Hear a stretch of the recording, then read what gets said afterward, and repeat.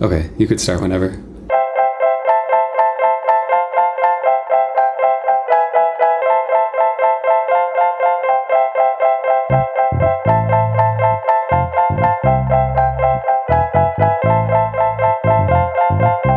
Welcome back to another episode of the Born Again Again podcast. I'm Katie. And I'm Joe. One of my favorite things about recording day is the little reminders that Joe gives us before we start recording. He says things like, Katie, don't say like too much. And I'm going to try not to say yeah a lot. And we need to be slow. And Katie, you need to not be too mean. And I love that. So maybe you could just keep a running total of how many times I say like in this episode, and it'll help me change that bad habit. That's a good accountability measure. Okay, so today is going to be a really fun episode because we're doing a Q&A episode, and we got a ton of questions, and we're going to try to keep this episode maybe an hour, and if we don't go through all of them, we'll do an extended episode maybe on Patreon.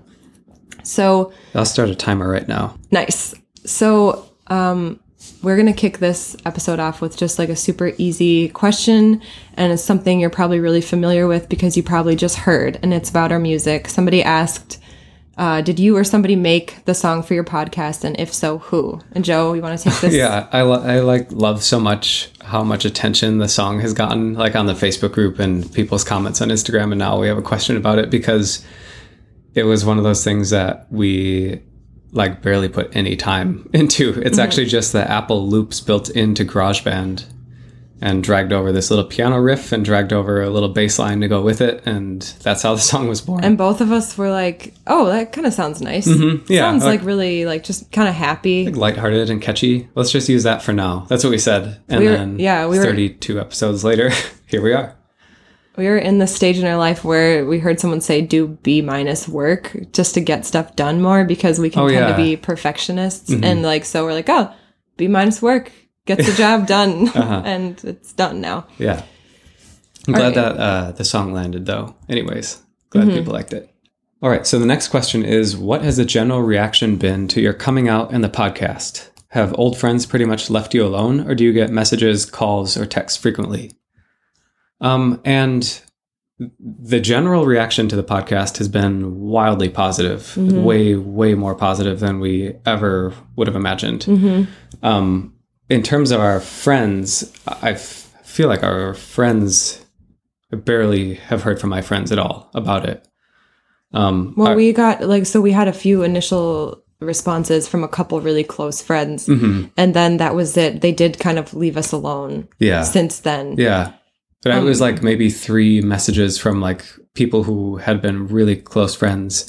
And even all 3 of those were seemingly like pretty soft and kind and like, I don't know, from as gentle as they could have been. I think from your perspective they were, but there were a couple that to me that would have really like annoyed me, the phrasing of some of those. So don't be fooled by how kind and how much of a positive spin Joe puts on everything. I think that my cousin actually like tried to roast me on my Facebook post when we came out though. It was that was a really bad really one. Upsetting one. So that was one. I also had a little message. Well, I think that he wrote actually to Joe, but it was somebody from my past who I barely talk to, and he barely knows what I'm going through in my life. And I think that's why some of these reactions from Christians hurt is because these people haven't talked to you in like 10 years. Yeah. But you should read that one. I can read it. So he's writing to Joe. He said, I'm devastated about this, although I don't know you, Joe. For God so loved the world, ... all of his creation, ... that he gave his only son, ... I pray you will remember that, not in your intellect, but through the Holy Spirit that creates and sustains faith. May you know the peace of Christ that passes all understanding. I feel, okay. I don't know.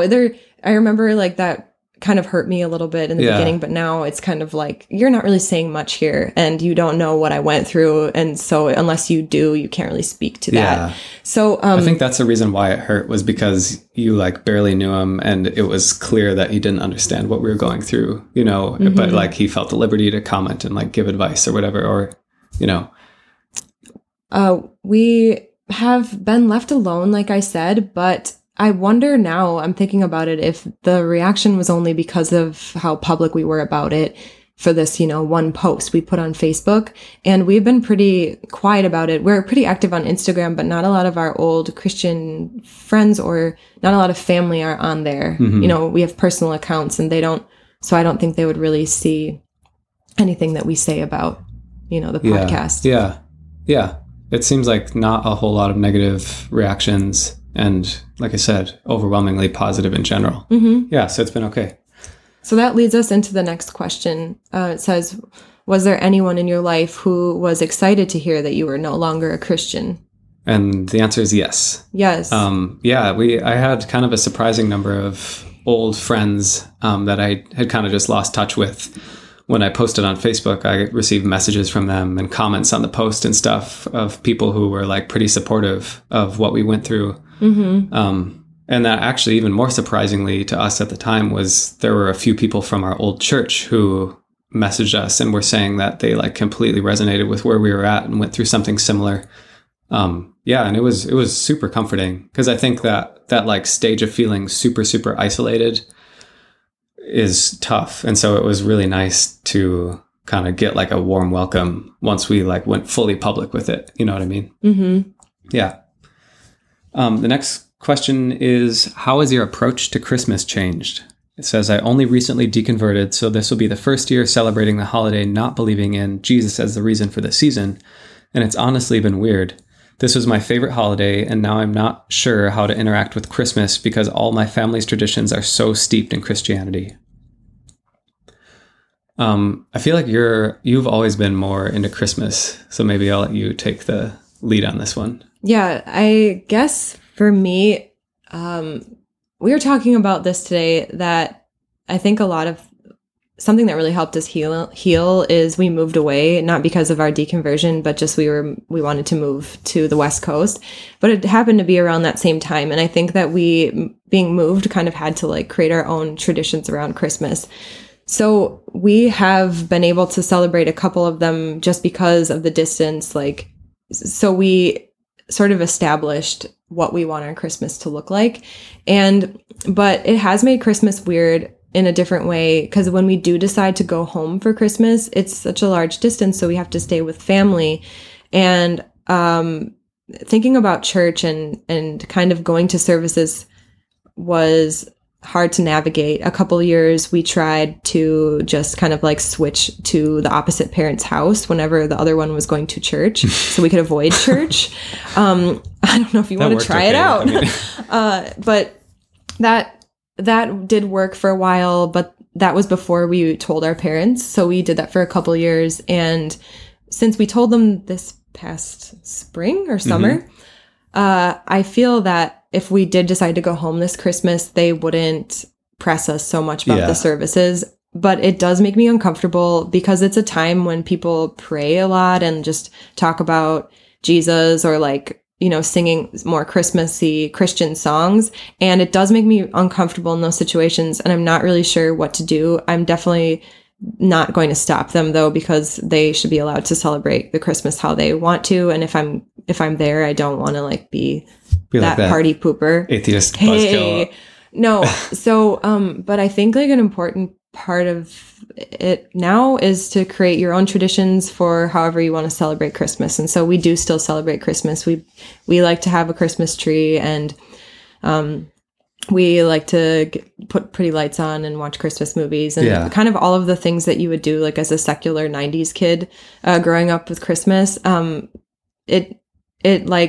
It does bother me a little bit that Christ has to be in Christmas, but I'm still trying to just like treat it as completely a secular holiday and like not get, I don't know. I want to have a holiday still. Yeah. And so far we've been doing a pretty good job of keeping away from the religious part of it. Yeah. I actually feel like more Christmassy, more into the Christmas spirit than I was when I was Christian. I think it's weird. I never really thought about it, but I don't think that for me, the Christmas holiday really had any special like spiritual significance to me. Like, even though I was crazy Christian and like praying all the time and had the strongest faith and all that, whatever, Christmas never felt like a very spiritual thing to me. It was kind of just like a really fun holiday where you eat tons of cookies and like open presents with your family. And it's Christmas, Yeah, I feel like a lot of people get, like, Christmas is just a secular holiday. Yeah. And then I feel sometimes that Christians, like, just put their stamp on it. Yeah. But, like, everybody wants to eat cookies and get presents. Right. That's what it's about. Like, you no know matter what I mean? religion you are, that is definitely the best part of Christmas.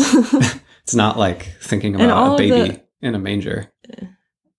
It is, because you grew up like that. But, like, once you take it out, you realize that all of the best parts of Christmas are actually still there. The other stuff. Yeah. Okay, that's our opinion. Yeah.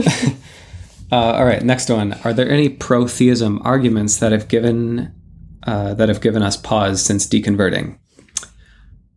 I had to think about this because it's been a while since I had a thought that, like, kind of stopped me in my tracks.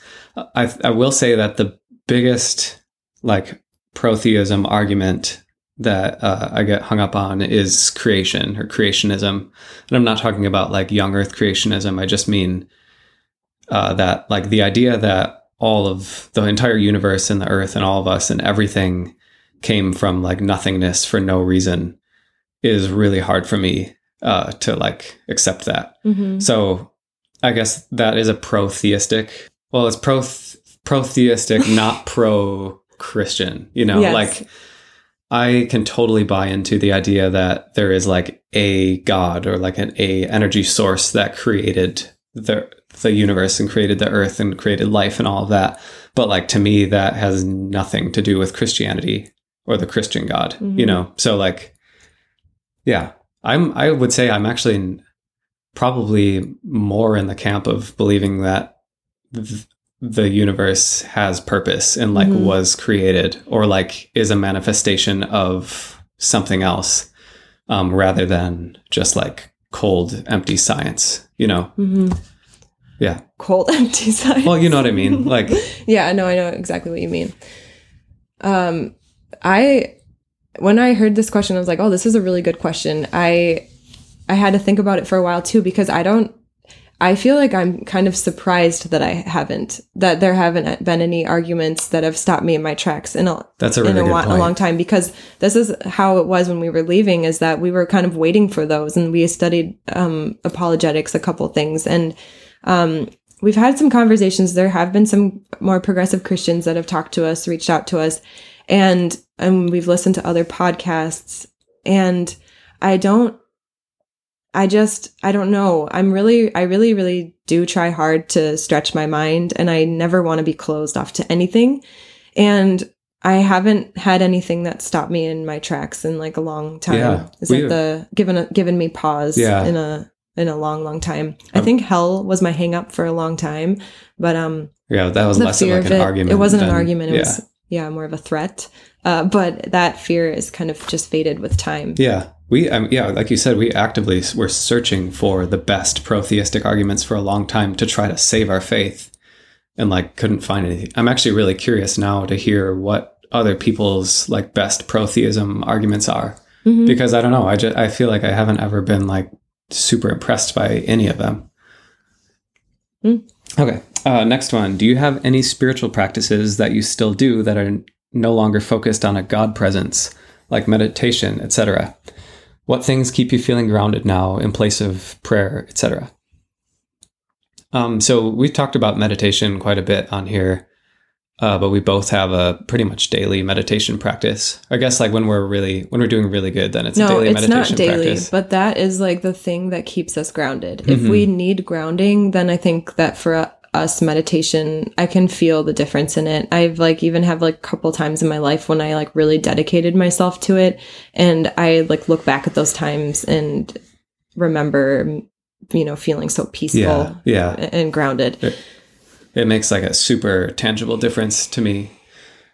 I think, like, the things that have been replaced are kind of, like, checking in with myself, thinking about my emotions, and, like, actively not trying to shame myself, taking deep breaths, and kind of just being, like, remembering and reminding myself to live in this present moment and think about how this present moment will never exist again, and, like, kind of appreciating it. Yeah. And that's kind of been my, I don't know if it's a mantra, but something that I come back to for the past couple years now. Mm-hmm. Yeah, it's really great. I think that we were surprised to find that there's there like totally is a sense of spirituality on the other side of organized religion.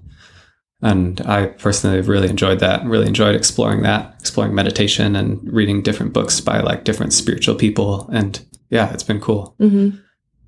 All right, next question. How do you plan to handle the subject of religion if when you guys have kids? Have you thought about how you'll set boundaries with your religious family when it comes to your kids? So we've had a lot of questions about children, and I just have to say, and everybody knows, we don't have any children. And so just take everything we say about this with a grain of salt, because we don't know what it's like to be parents or the struggles of being a parent at all. So what do you think? I tried to like visualize this and tried to imagine having kids. And obviously that's not the same thing as the real thing. But I feel like I would want to be so protective of my kids around this area. And I don't mean like shutting them off from everything, but I would want to be like very open and very clear to them, like what we believe and like what the different options are to believe and stuff like that when they're older. But when they're younger, I would not want my family to like bring them to church, or I would not want my family to like try to influence them in that way. And I don't even know that I would have to have that conversation with my parents. Like I feel like they probably wouldn't cross that line on their own anyways. But if they were, like, I would totally set a hard boundary. Like, you guys cannot talk to my kids about religion. Like, that's a really personal thing. And I think it's, like, that's not for them to decide, you know? Them, meaning your my parents. Yeah. I think it's hard because I was even thinking about this today. At what age do you have, like, sort of a religion talk with your kid? Like, how, you know, young is too young for them to understand the concepts. Because I think that when we talk about having kids, we talk about how we wanted to make them feel that they can ask us any question, that there's no shame in, you know, anything that they'd want to know. Yeah. And I'm sure that's like a lot easier said than done. But I'd like to create a community where we talk about things and talk about what we think about, like, I guess I would like to create and foster a sort of a family community of questioning and like being healthy questioning and always like asking, why do we have to do this? Or what is this all about? And I'd like a safe environment. I'd like to teach my kids to like question everything. Yeah, for sure. There were a lot of questions about children, and I really sympathize with you guys who are kind of having to answer these questions for yourself, because there's like a lot to consider. I don't know what I would do if I was a Christian family, like, and we had children when we deconverted, and there had already been an established sort of relationship that my parents had with my children, you know, a Christian relationship. I think that would be a lot harder than now having kids as just non-Christian people. Right. But like, if we were in the middle of it with children, I think that that's something that would need to be taken one step at a time, and like just a lot of honest communication with parents. Like, I think it starts with telling them where you're at, and then like let that sink in for a while, and then being like, all right, like we're going to try to set some boundaries for our children. Yeah. Right. All hypothetical. All hypotheticals. Yeah. All right. This is a little bit similar because it's about children, but this question says, if you were to have children in the future, would you circumcise them? We talked about this for a little bit. Yeah, I would not. Yeah. I don't know. It seems, I haven't like read a lot about this or like listened to podcasts about it. But it seems weird to me that we would like cut a piece of a child's body off of them for some reason. I don't know, if it's for hygiene, then that seems like a stupid reason. Yeah. So, well, I liked how you said today that it's like cutting off a piece of your ear because it's hard to clean behind your ear. Yeah. Like, because you wouldn't want to cut your ear because it would look crazy. Because it would look crazy and you wouldn't have an ear. I think it's hard to say because we obviously don't have children, but about the hygiene thing, I would think that first I would do a little bit of research and I would see if that's just like debunked or if that's even real or if it's fine, you know? And then if it was like not really a big deal, then I would say, no, I would not like to circumcise my kid. And if they wanted to when they got older, that's his decision. But like, I think that it's genital mutilation. And I know that it's very cultural and not even people don't do it for religious reasons anymore at all. But like, it has to start somewhere with someone saying something about it. And like, you know, I think that, yeah, I guess like I would want to be like starting that tradition or whatever in my family and talk about it with the kid, right? And Joe said something funny today about it. I was like, do you wish that you weren't circumcised? And what did you say? I said, yeah, I wish I wasn't circumcised. And why did you say that? Because I want everything to be there. Okay, it's an interesting perspective. It's weird. I don't have anything to do with cut that. Something off of me. I don't want that. I don't know. Yeah, weird. All right, next question. It says, my spouse still believes, and I left the faith over a year ago. We are currently separated. What are your thoughts towards the best way to reconnect? We got a few questions like similar to this, where it was one partner in a relationship was deconverting and the other one was still really devout, and questions around kind of that situation. Obviously, just like the kids thing, we don't have like personal expertise in that area. But I think that something that we've learned over the last year is that there's like nothing more precious than just totally open, honest communication.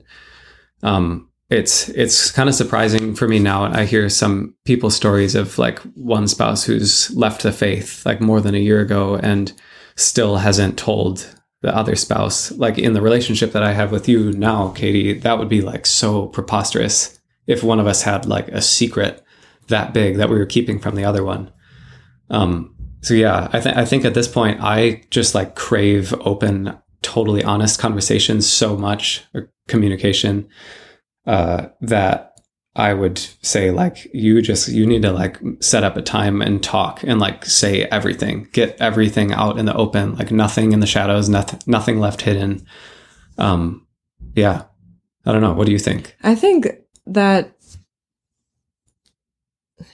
like, it's not even about being honest. Like they might already know that you're not a believer anymore and all of that. But I notice it, in our relationship, if I'm not honest about something small, or if we aren't actively talking every single day about kind of like where we're at today, where do we feel, I feel disconnected from Joe. And I know that you feel that from me too. And I think that like, ever since we kind of left this religion, we realized that there were a couple like kind of taboo things we don't talk about. Like you don't talk about masturbation, you don't talk about divorce, you don't talk about certain like scary sex things, you don't talk about like your sex life if you had one before you were Christian. You don't talk about, I don't know, there's like a couple of things like you just don't talk about. You wouldn't talk about a polyamorous relationship. You like wouldn't definitely, And I think that what I've realized is, well, I'm sorry. And the biggest of all, you wouldn't talk about like necessarily doubts. Like you wouldn't talk about like little nuanced like thoughts or weird, like sinful maybe thoughts you're thinking, or maybe like you wouldn't talk about porn with me. Right. So like that, I think kind of, I didn't realize it, but it really created a divide. And we have just like been radically honest with each other these past 2 years. And even these past couple months that we've had some other conversations that I just like, I feel like they maybe seem a little bit taboo or could maybe offend the other person. But we've like really tried to not be offended by anything that the other person brings up, because it's a way that we stay connected. And I guess what I'm trying to say is that I think that if you're going to be in a relationship with someone and you're going to be that close with someone, it's super important for me, and I don't know, maybe other people, to be completely open. And if that can't be, then I don't understand.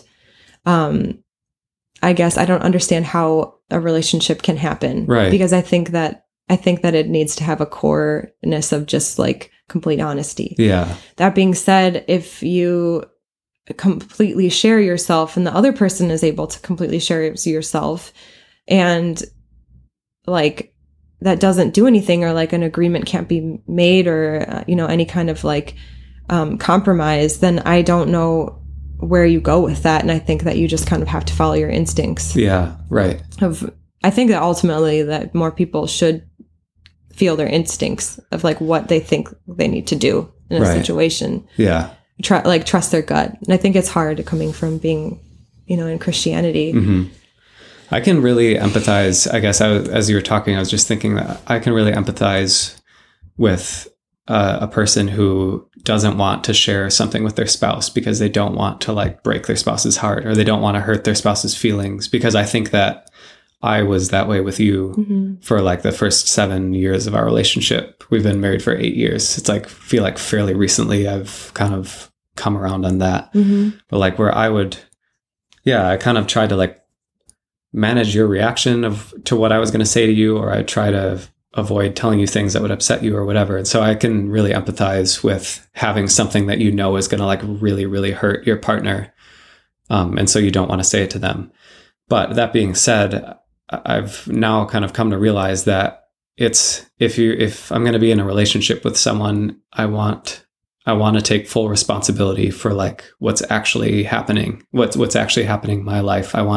If there's something scary in my mind, I don't want to like hide from it and hide it from my partner. I want to face it, and I want to face it with my partner together. Like I want to turn towards the scary stuff in my life and like approach it head on. I don't want to hide anymore. And I think at this point for me, like not sharing something with you in order to protect your feelings feels like kind of hiding from a problem that needs to be addressed. You know what I mean? So yeah.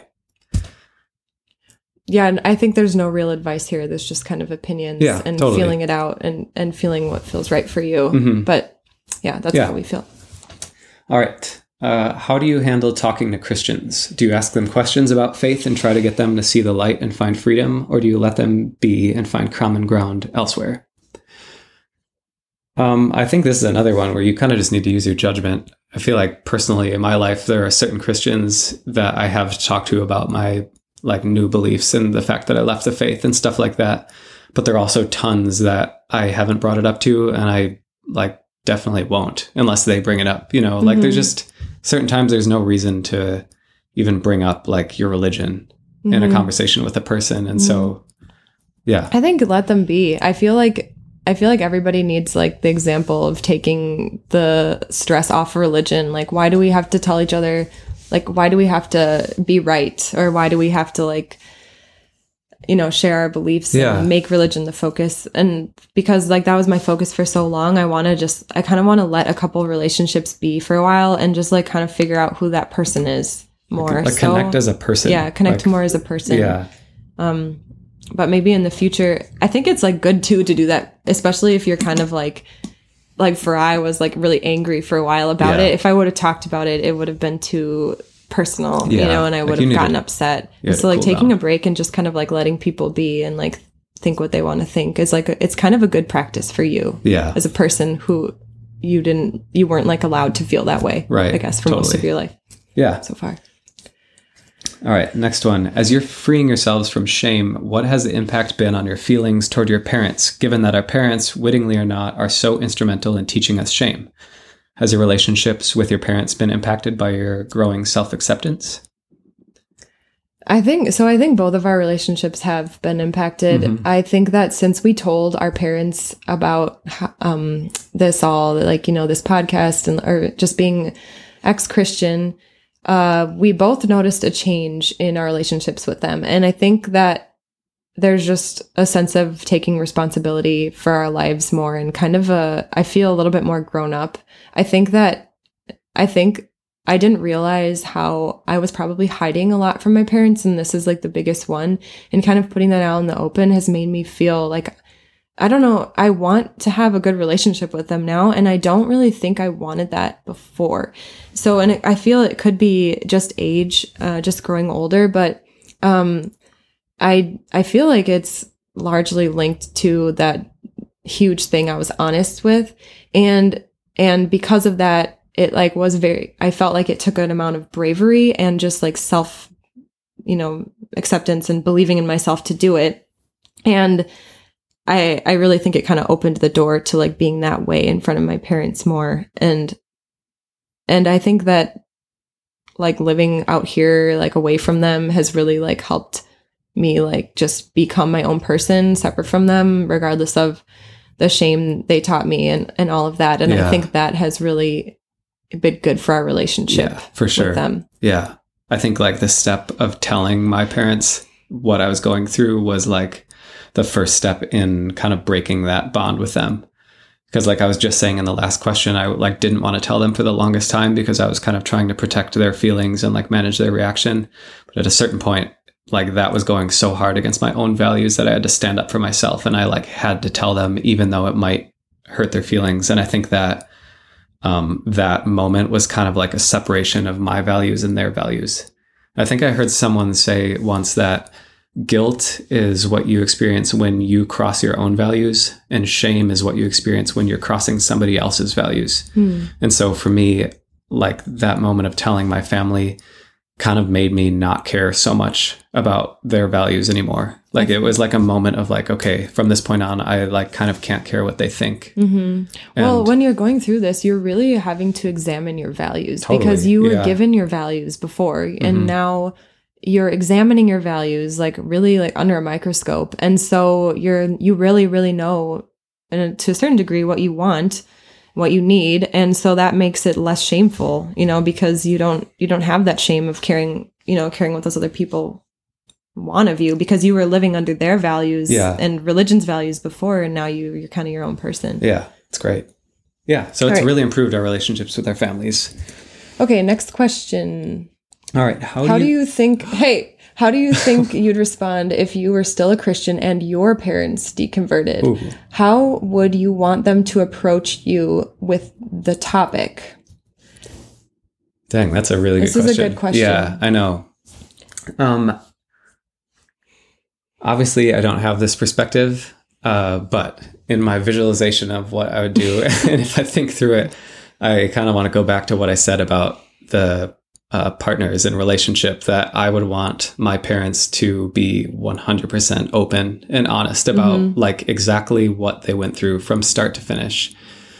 Like, yeah, I know that it would be like super, super hard to hear, but I feel like it would really make me respect my parents and like trust them more and like honor them as people if they were willing to like just totally bare themselves to me. You think? know? Yeah, I think so, because I don't know, if I went into ministry and I was like working in ministry and then found out like 5 years later that my parents had like left the faith and then didn't tell me about it, that would really hurt, you know? It would be weird. I think it would hurt either way. It would hurt either way, but I think that like the aftermath of the hurt from the honesty is like way more open and like and wholesome and whatever, you know, it's like that's like a way more pure route to take. And I think that I'd have a lot better relationship with my parents if they were being totally honest with me than if they were like kind of hiding to protect me. Yeah. I think that in like, as far as like a way to do it, I was thinking about this, that I would rather have them tell me in person than how I did it, send an email, or how you did it, phone call.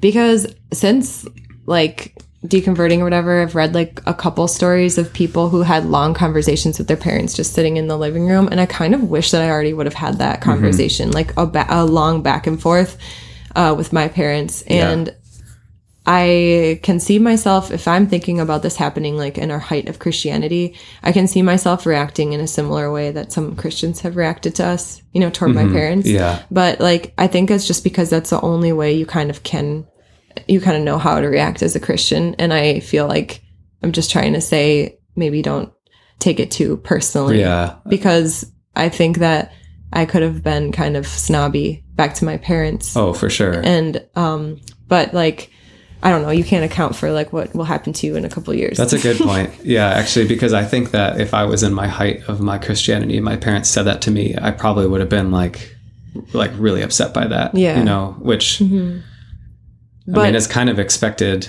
And I don't think I'd change my answer. Like, I think I'd still want them to be totally honest because, like I said, you're going to be like hurt either way, or it's going to affect the relationship either way. So like, I think I would still rather they choose honesty or like whatever, openness, I guess. Maybe like in person. Yeah. But I think in person, and after having a lot of difficult conversations this year, I think like just scheduling a time to like sit down and have a conversation about something is going to feel like kind of awkward and uncomfortable. But that feeling after the conversation is done is so worth it. Or at least it has been in my experience. So yeah, that was a fun hypothetical to play. again, I know this is like probably way harder when you're actually in the situation than it is for us like talking about it so lightheartedly right now. But yeah. I think the biggest thing for like is like just to not take people's reactions personally, but like look at it as more of an exercise for you to be free. Because I'm thinking about it more and I'm like, I don't know. I mean, like there is a likelihood of you getting a good reaction in the person, like just completely seeing what you see. But I feel like it is also very likely that they'll, you know, have just a very Christian reaction, like how I would have reacted or you. And that's just because I don't know. It's just like we all know why. We can all like look at ourselves back in that point and see, I guess if someone would have come to me in this way, I think I might have reacted like in a similar way. Maybe not like so hateful, but just kind of like I don't understand and like what's going on with your life. Like, you know? Yeah. So I feel like it's good to practice not taking those reactions personally. Yeah. Because we can empathize with them. Yeah, we can empathize with them. For sure. All right. How have you gotten through the mourning of losing your identity and losing valuable years of your life? I invested everything for decades and there's no rewind button. Yeah, I mean, I think everyone who goes through this deconversion process has like a lot to mourn about, you know, like we all missed out on a lot. And I think it's like super valid to feel a major sense of loss for the years that you like lost, you know? I think that for me, because I tend to spend a lot of time in mourning for things, you know, or regret. And I feel like I'm not this much of a hard ass, but I think I need hard truths. Like I like when people kind of tell me hard truths because I think it's what I need to hear. But like I feel like there is that sense of you need to accept your emotions as valid. And I need to, like, for me, I need to be like, yeah, that sucked. Like that really, really sucked. And that you are valid in feeling that way, or like that is an emotion you would have if you experienced this. Totally. But do you want to stay in that mindset right now for a while, or do you want to get out of it? And like, has staying in that mindset helped you with anything besides just like remembering your past? And of course the answer is no, it doesn't help you. So you kind of need to you know, remind myself like, okay, get up and move forward. And I feel like that's with like a lot of things in life.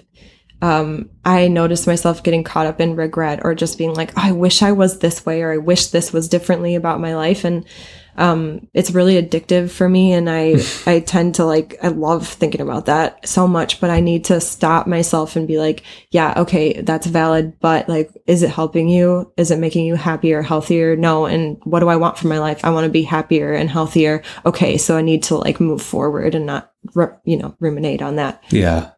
Yeah. And I think like super practically, we like literally made a practice of exactly what Katie just said. Like if you notice yourself getting caught up in that resentment of the past, like literally stop, take a deep breath, like pull out your phone, write down in a note what you're feeling right now in your body, like breathe through that, you know, give yourself a little affirmation that like, hey, I know I went through something hard, but like, what am I going to do with my life now? Like, who cares? I went through something hard. Who cares? What am I going to do now? And go about your day. And maybe when you first start, you're going to have to do that 10 times a day. But I promise you, if you do that for a month every day, like you're going to feel significantly different after just practicing that new habit, you know? Yeah. So next question. How do you account for differences in deconversion? You guys have landed in a human/atheist camp, which is fine. And I feel like I've landed in a progressive/inclusive/spiritual camp as a means of dealing with the unexplainable and the mystery of life. I think that, first of all, how do you account for differences in deconversion? I think that I want to be like that annoying teacher right now and say, so the first thing about this is, well, I think that we need to stop thinking about camps. Because like really, we haven't landed in a camp. And I guess it's fine if someone did, but like, I think that like I want to stop being too focused on that, because it's fine. Like no matter whatever anybody believes now, kind of. Yeah, I know what you're saying. Like in a way, like I don't want to be too preoccupied with like how anybody else views the world. Because for so long, I was like so preoccupied with how everybody views the world. And so, yeah, I think like my answer would be like, to me, it's kind of just, it's fine. It's, it's fine.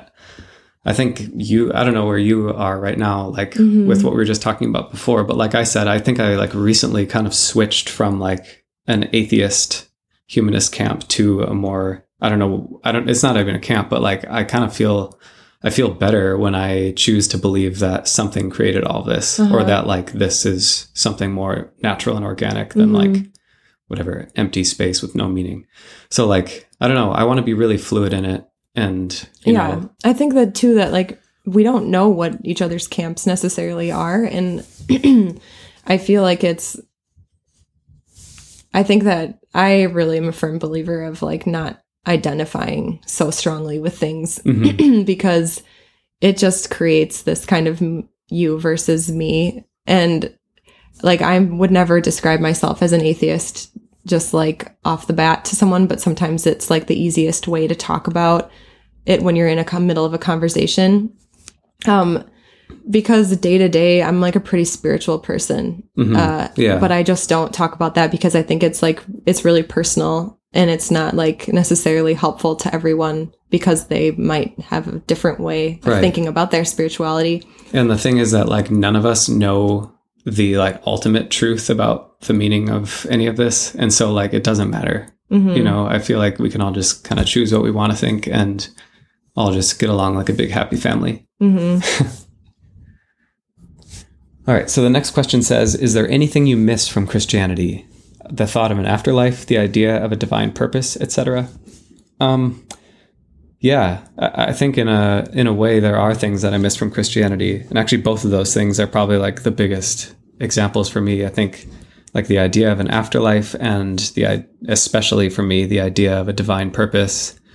I took a lot of comfort in those things. And so like losing that was really difficult. Like probably the hardest part of leaving Christianity for me was losing my divine purpose, and like caused me to get depressed. And yeah, like it's super hard.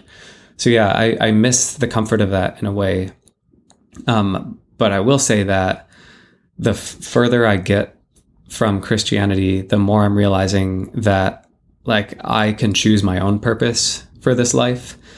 And right now anyways, that feels like so much more beautiful and like human than what I had previously with Christianity. Like the purpose that was just given to me was kind of like a shallow, like overly sweet thing. And me choosing my own purpose feels like a real, like significant, I don't know. It feels like heavier and more beautiful and more significant than it did as a Christian. So I don't really miss that. It took you a while to get there. But it took me a long time to get there. Yeah. And like, even still, I think there's some times where I have that thought and that feeling where I'm just like, oh, like I really miss knowing all the answers. I really miss like being on the good team, The good team. I really miss feeling like I'm part of like the good people on earth, and not that I feel like I'm part of the bad people on earth now, but I feel like there are no teams, which again is better, but like there is some comfort in being part of like a tribe.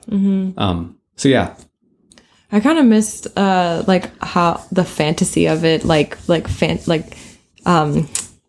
you were part of a fairy tale almost, like especially because of us, we were kind of like Pentecostal, charismatic. We thought like we could heal people and like there were special gifts and it was almost as if you're living a fairy tale. There's a war going on and it's the good versus evil and there's a king and at the end, like you're going to win and, and everything's going to be all right.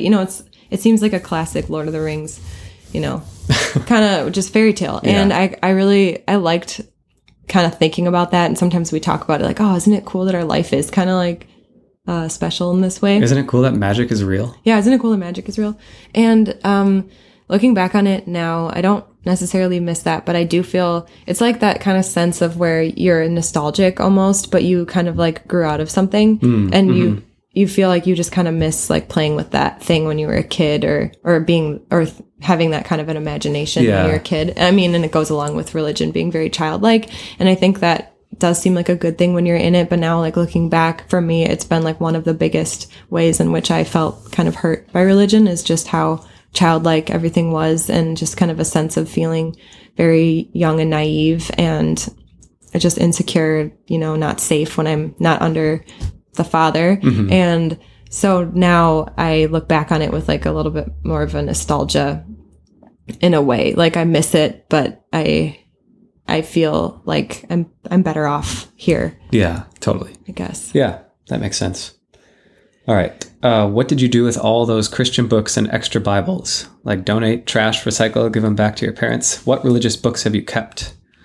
Okay, so we had, when we were moving out of one of our apartments, we had decided like a little bit months before that we weren't Christian anymore. We decided to throw away all of our Bibles. It felt like a therapeutic thing. Yeah, in a way. It was like, it feels like it's blasphemous to throw this book in the trash. Yeah. But I think we should do it because I think it would be really healing for Especially us. because I had like a baller study Bible with like that thick, soft leather cover, and it had that pristine gold edges on all the papers. Dang, we should have sold it. And it had the little tabs on the side, like with the different books kind of like cut into the pages. So it was like a baller Bible. Mine was really nice too, like soft leather cover. I can remember like walking out around the side of our apartment and opening the trash can lid and throwing it in and feeling something in my body when I did that. Oh my gosh, we're going to hell now. Yeah. Kind of that kind of feeling. And I threw away my journal, which I'm actually really bummed I'm about now. Mad we did that too. Okay, yeah, so don't throw away your Bibles because actually it was super therapeutic, but also if you start a podcast, you might want to read from it. Yeah, and actually it's funny, since then we've like gone to the store. We went to Goodwill and bought a Bible for a house. Yeah, we're like, how do we get a Bible? Because we read the Bible now more than we did. Like that's not true. Not we more. We read the Bible quite a bit now, surprisingly. Yeah. But yeah, it was weird, like having to go and buy a Bible now. Have we kept any religious books? I had a lot of nonfiction Christian books, like about how to be a better Christian, and I'm pretty sure I sold or threw away all those. Yeah, I don't think we have any more Christian books. I kind of wish we had them for this like podcast application, because I feel like it'd be good research. We do have one. We have The Reason for God, or God. The Reason for God. Is that what it's called? Yeah. Yeah, we have that one because your mom gave it to us recently. Yep. All right. It says, this is pretty shallow, but I'm genuinely curious. Are there any Christian music artists you still enjoy post deconversion? I can't listen to Christian music. There was a lot of Christian artists I liked, and I think, I can't really listen to them because I just don't enjoy it anymore. It's what about Under Oath? They weren't really Christian. I could listen to Under Oath still. What about My Children, My Bride? And I could listen probably to like some of the Christian metal bands, like My Children, My Bride, or like a Plea for Purging, because like they didn't really sing about God that much, like a little bit. But like I could not listen to For Today, or I could not listen to some like the Ember Days. Obviously, it's like super worshipy, Yeah, most of this really stuff triggers me. I can't listen to. I guess one of the things I can listen to that you said you can't is Kai Kai. I don't know if anybody knows that band. I don't know their story now. I don't know if they're still Christian, but I think that I have like some really good memories tied to that band that didn't have anything to do with Christianity, and I think that's why. But when I hear it, it reminds me of like 2014, and it makes me feel really happy. It kind of sucks because I really like their music. Musically, I really like it, but that band in particular is like so closely tied to my Christianity, because I like so connected with it when I was a Christian that now it has to stay in the past for me. No, I get that. Yeah. How have you built community outside of the church? Oh, so this next part is, somebody wrote a similar question to that, but they wrote this really good, just like an insight into how it is like having friends in the church, and we wanted to read it. So it said, I can see now that my entire life I accepted an artificial substitute for real friendships. Honestly, I didn't even have any real friends until I began to exit the church. Here's the horrifying truth around my friendships. Somehow, a person saying they were a believer was enough to make someone my friend, and all that goes with it. Trustworthy, a prayer partner, sister or brother in the Lord. I never even thought about the fact that this total stranger in Bible study never had to do the real work of building trust and affinity. While I was in the movement for nearly 50 years, I couldn't even see how shallow these friends were. After all, we were sisters and brothers in Christ. We were going to spend eternity together, and we shared our prayer requests and concerns each week. I was constantly attracting lousy people through this boundaryless, single-topic approach to friendships, but I just couldn't see it because Jesus was all that mattered, so I just needed other people as obsessed with Christian thinking. I thought this was so well said. That is so well said. I never thought about it like that before, but it's really true. I think like I felt like I had a ton of friends when I was a Christian, but like those friends were only friends because they were also Christians and they were also my gender and they were also fairly close to my age. Like that was all it took to be a friend. Like when I was a Christian, it was like you had to believe in God in a similar way to I do and be a boy and like be within like 10 years of my age. Yeah. So yeah, that's weird. I did have a ton of those kind of like shallow friendships. I didn't realize it until like I saw other people writing about it on Reddit and stuff, that how shallow the friendships were. They're not saying, I don't want to like say necessarily that they were shallow, but that there wasn't a lot else that we had in common. And that like when that one commonality went away, it was the most important one. And so like your friendship kind of fades away. I think that's probably why we don't really have a lot of our friends from our past, because there's really not much, there's not a connection there. Like we never had like a friendship there's not a deep connection. No. Yeah. I think other people have talked about this, and I've mentioned it, is that a lot of my friendships did feel more like mentory. Like if there was somebody who was older than me, I felt that they were my older sister and they, you know, spoke truth into my life. And that's kind of how our relationship was. And so when we moved, I was really craving friendship, and I didn't really know what that was going to be like. And I remember we were still Christian, and I prayed for that. That was one of the last things I prayed. I mean, besides praying for God to show up in my life, I prayed for like friendships. I was like, I want friends. Yeah. That's all I want, because I feel I haven't had anybody who is really that close with me. And so I think we had a couple questions about how to build friendships now on the other side. And we were thinking about this, is that church is like kind of like a banger place to make friends, because if you're not religious, you struggle with making friends. But people who go to church, you're surrounded by all of these like-minded people. You see them, you know, at least once a week on Sunday mornings. And, you know, we had a lot of those friends in church, and like, I do kind of miss the community of it. I can see that like if we had kids too, and our kids were friends with other kids in the church, that would like super amplify that feeling of losing your community as well. Yeah, definitely. So I think that we just need to feel blessed that we all had that upbringing, because like a lot of people don't even have that kind of thing growing up, if they're not religious, you know.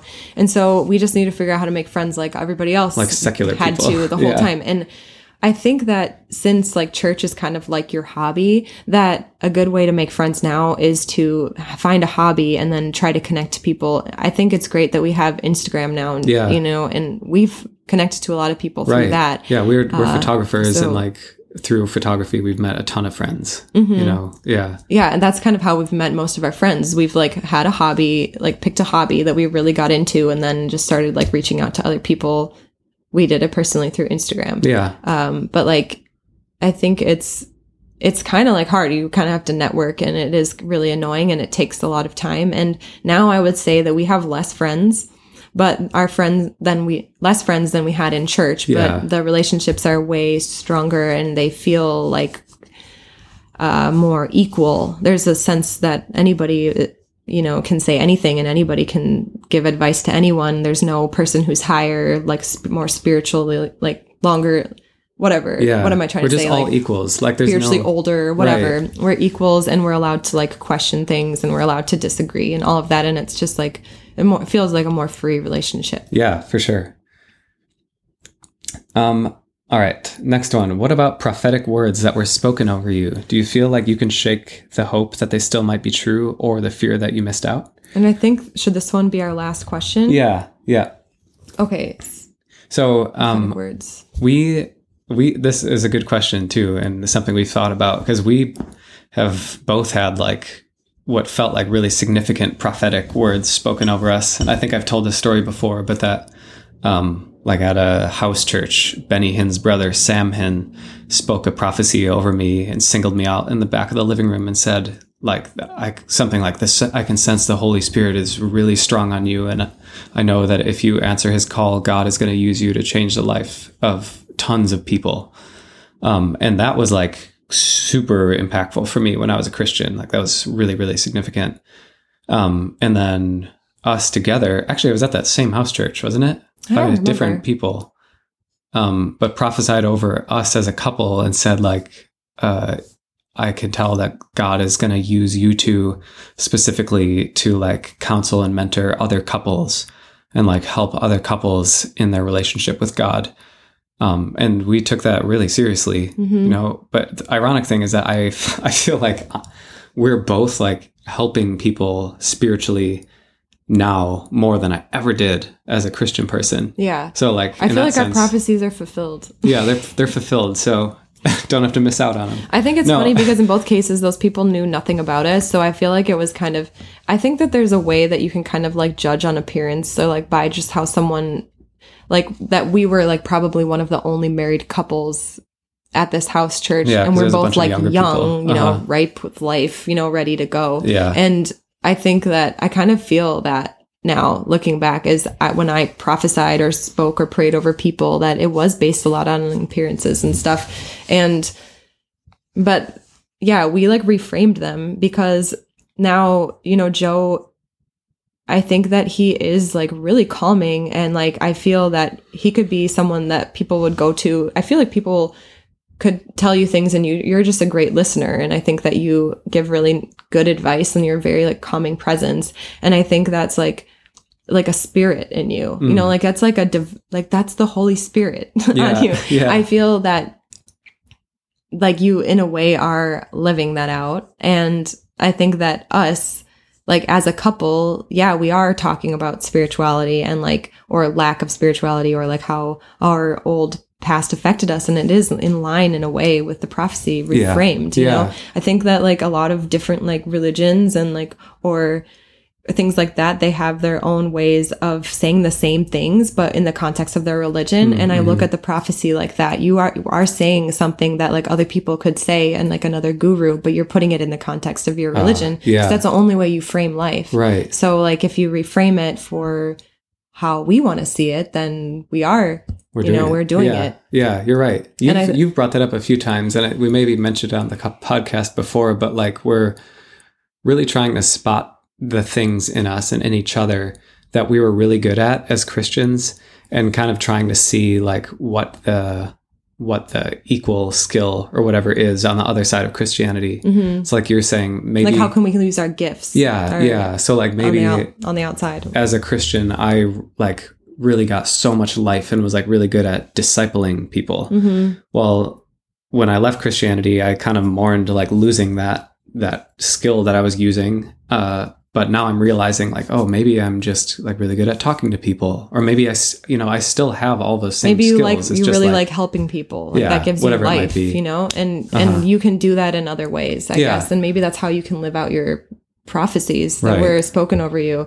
I'm not sure if you can reframe them, but like that's kind of like what we've done with ours. I mean, if the prophecy says that like you're going to lay your hands on someone and their arm is going to regrow, then you might miss out on that prophecy. Yeah, maybe that's one. But you might not. You never know. Or if the prophecy says that at midnight you'll change into a swan and then you'll have to swim the whole ocean, like across the ocean. And then when you get there, you'll turn back into a beautiful woman, no matter what you were before. And then you have to sing a song. And then that's going to save the world. Then I guess like you should really like keep an eye on that and see if it'll come true still. Something like that I would test. I would make it a point to swim. I would just hold out and see when it happens. Okay, we're going to wrap up right there. Those were some amazing questions, and we have a bunch more that we really wanted to answer. And what we're going to do is answer a few more of them over on our Patreon, so look out for that. Ooh, another fun announcement that we have this week is that we have a new merch store. And I've been having a lot of fun making some very random designs that I hope you'll like. And we'll link to that store on all of our various social medias, I suppose, because I don't know the URL off the top of my head. But it's really fun, and I hope you like it. Yeah, you guys should totally check it out. It's really good. So we hope you guys enjoyed this episode, and we'll see you later.